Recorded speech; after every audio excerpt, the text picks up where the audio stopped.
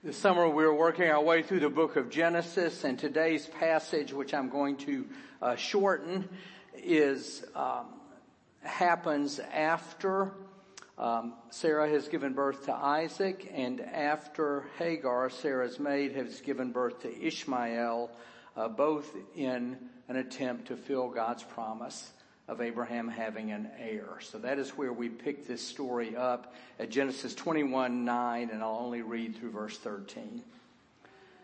But Sarah saw the son of Hagar the Egyptian, whom Hagar had borne to Abraham, playing with her son Isaac. So she said to Abraham, "Cast out this slave woman with her son. For the son of this slave woman shall not inherit along with my son Isaac." The matter was very distressing to Abraham on account of his son. But God said to Abraham, "Do not be distressed because of the boy and because of your slave woman. Whatever Sarah says to you, do as she tells you. For it is through Isaac that offspring shall be named for you. As for the son of the slave woman, I will make a nation of him also, because he is your offspring." This is the word of the Lord.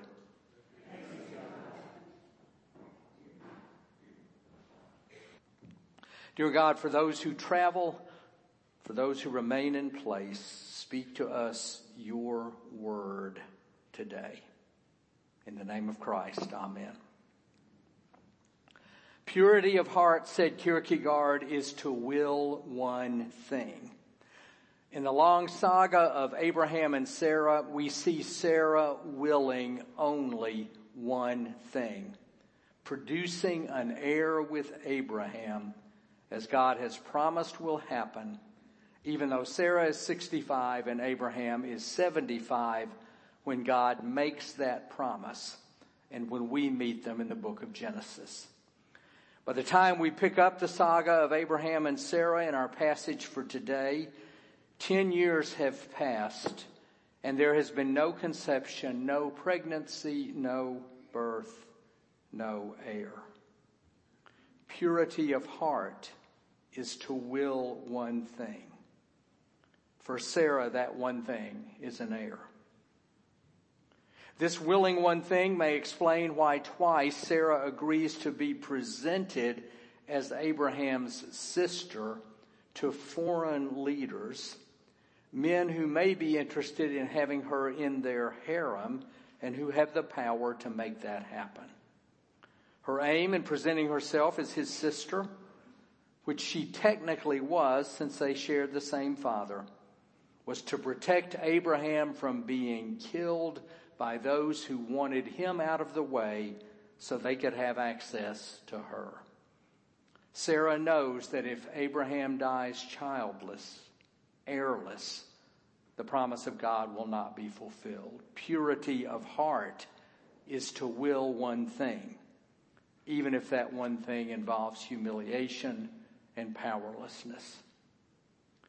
Willing one thing may also explain why, after 10 years and no child has appeared, Sarah advises Abraham to father a child through her servant Isaac, her servant Hagar. In some traditions of Judaism, if a couple has not had a child after 10 years of trying, the man was allowed or even required to divorce his wife and marry someone who was presumably able to produce an heir. Willing one thing may also explain why, after Hagar gives birth to Ishmael, and several years later, Sarah finally gives birth to Isaac, they all live in what might seem to the casual reader as one big, happy, but somewhat unconventional family. 2 mothers, 1 father, each mother having a child by the father. Yet Sarah dispels whatever illusions of harmony this arrangement might hold when she sees Ishmael and Isaac playing together. And she immediately instructs Abraham to cast Ishmael and his mother Hagar out of the household. That is the portion of the story we just read. They can no longer live under one roof. These five: Abraham and Sarah, Hagar, Isaac, and Ishmael. The narrator doesn't attribute this breakup to psychic tension within the household, but rather to the single-minded purpose of God with Abraham and Sarah. For the son of this slave woman shall not inherit along with my son Isaac. Purity of heart is to will one thing, and one thing alone. When Sarah sees the play of these, I've missed a page. We don't want to shorten things.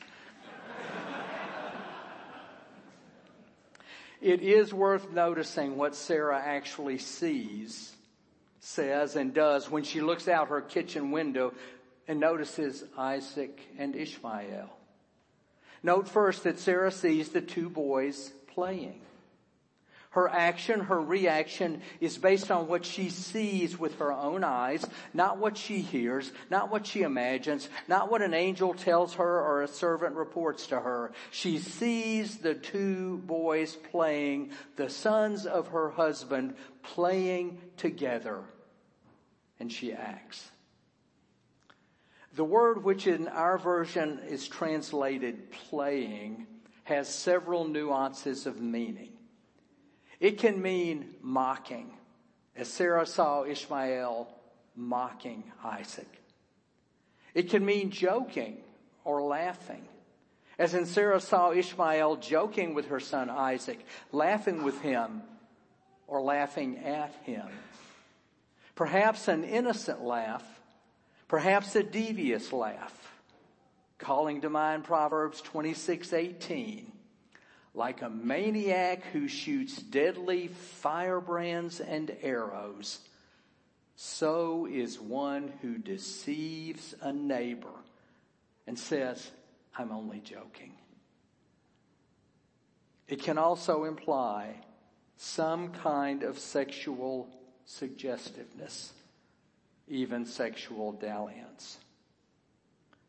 What Sarah sees in the play of the two boys, several years apart in age, half-brothers to one another, is hard to determine with exactitude. She may not even know fully what she sees herself, but her reaction and instinct is to separate the two boys, indeed to separate the two families. She cuts to the cold, hard reality of the role each boy and each side of the family is to play in the formation and fate of the people of Israel. The son of this slave woman, Sarah says, shall not inherit with my son Isaac. It is this reality, this one thing that Sarah knows to be true. And it leads her to tell Abraham, cast out this slave woman and her son. Purity of heart is to will one thing, even when that one thing may be cold, harsh reality in a fallen world that God has just begun to rectify. Now, two other characters in this part of the story react as well. One is Abraham and the other is God.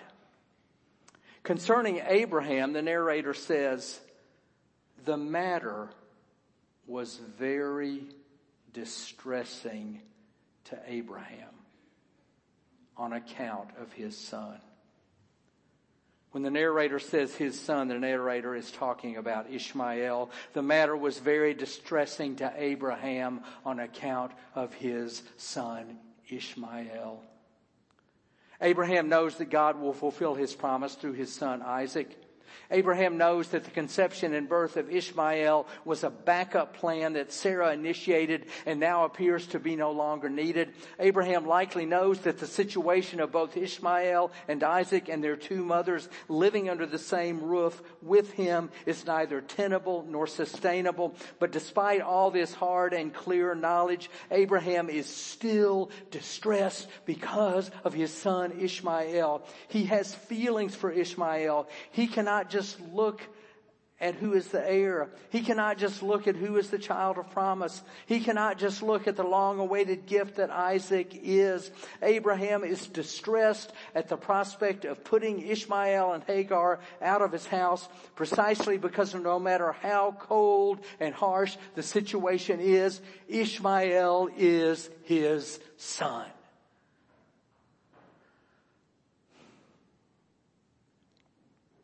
I have never done Ancestry.com.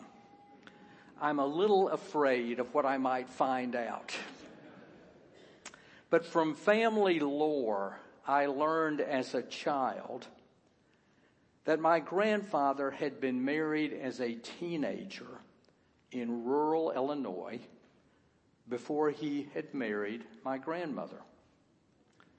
They had a child from that marriage named Lillian. Then there was a divorce. And when I was cleaning out my grandfather's papers in the early 1970s, I found the handwritten divorce order by a judge in 1917. At some point after the divorce, he married my grandmother, and they had my aunt and my father.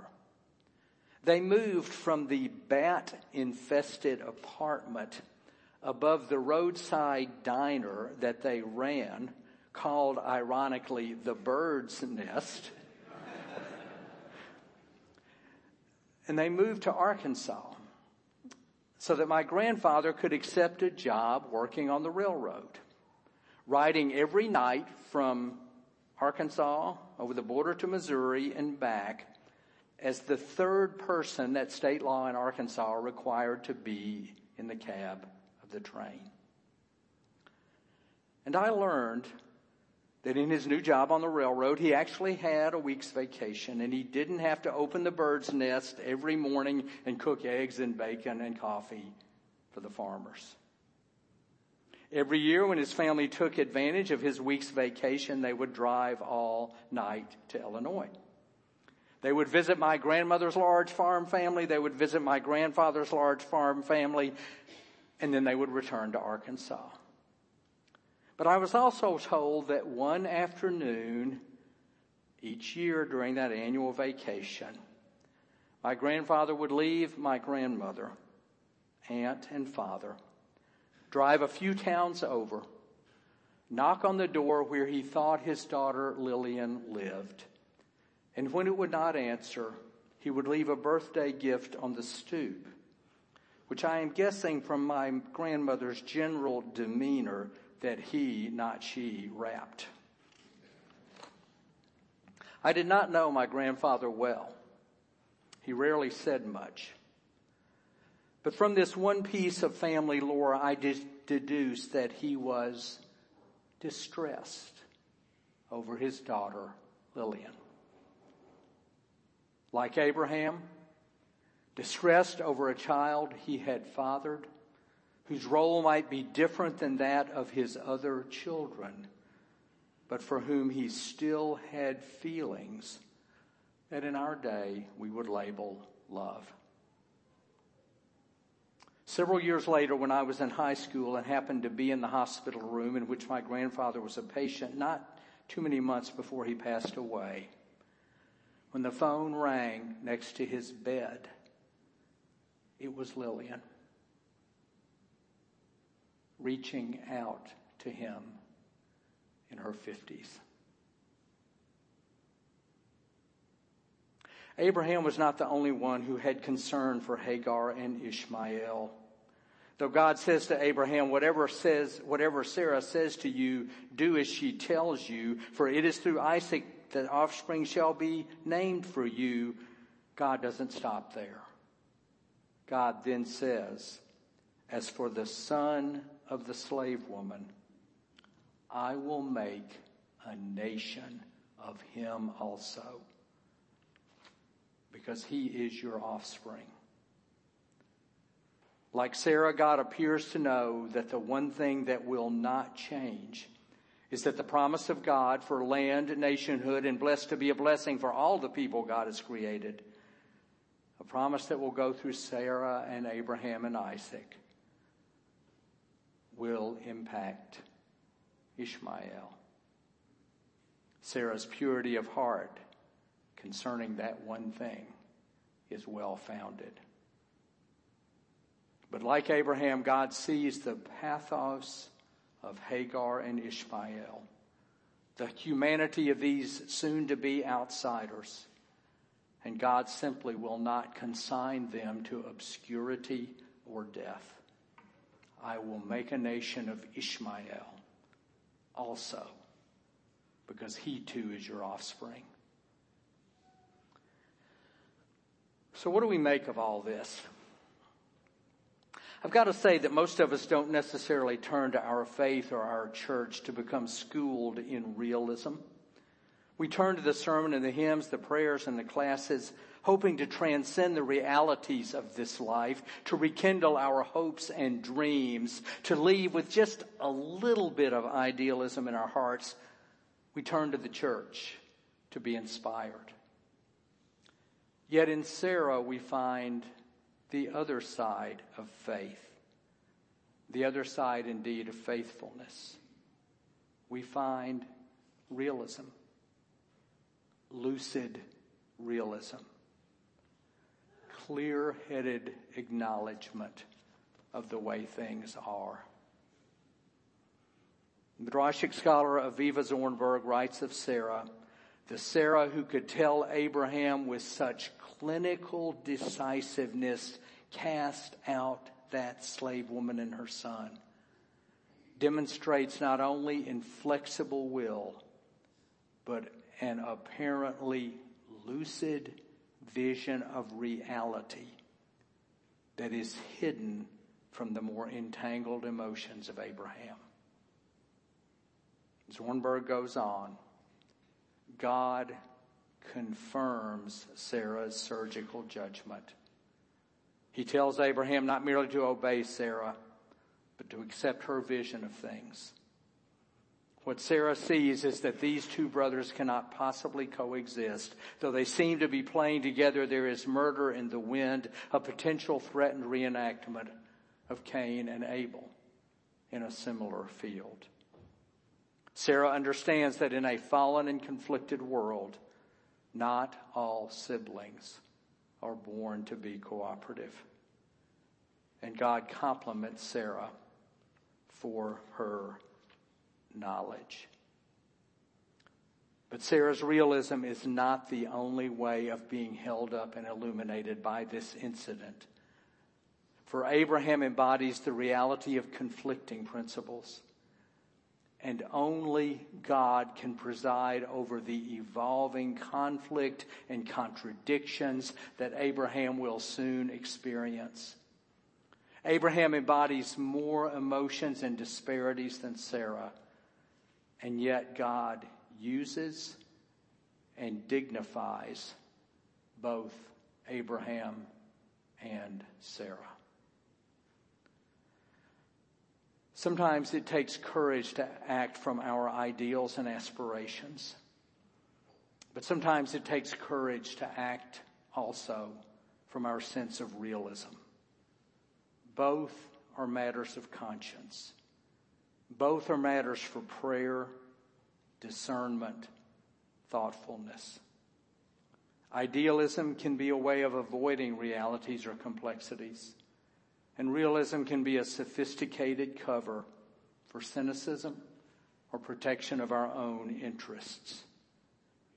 God recognizes the need for both and calls some of us to idealism, some of us to realism, and some of us to move back and forth between the two through all the circling years of our life. I try not to close sermons with something that everyone knows, but I can't help but do it today. God, grant me the courage to change the things I cannot accept, to accept the things I cannot change, and the wisdom to know the difference. Amen.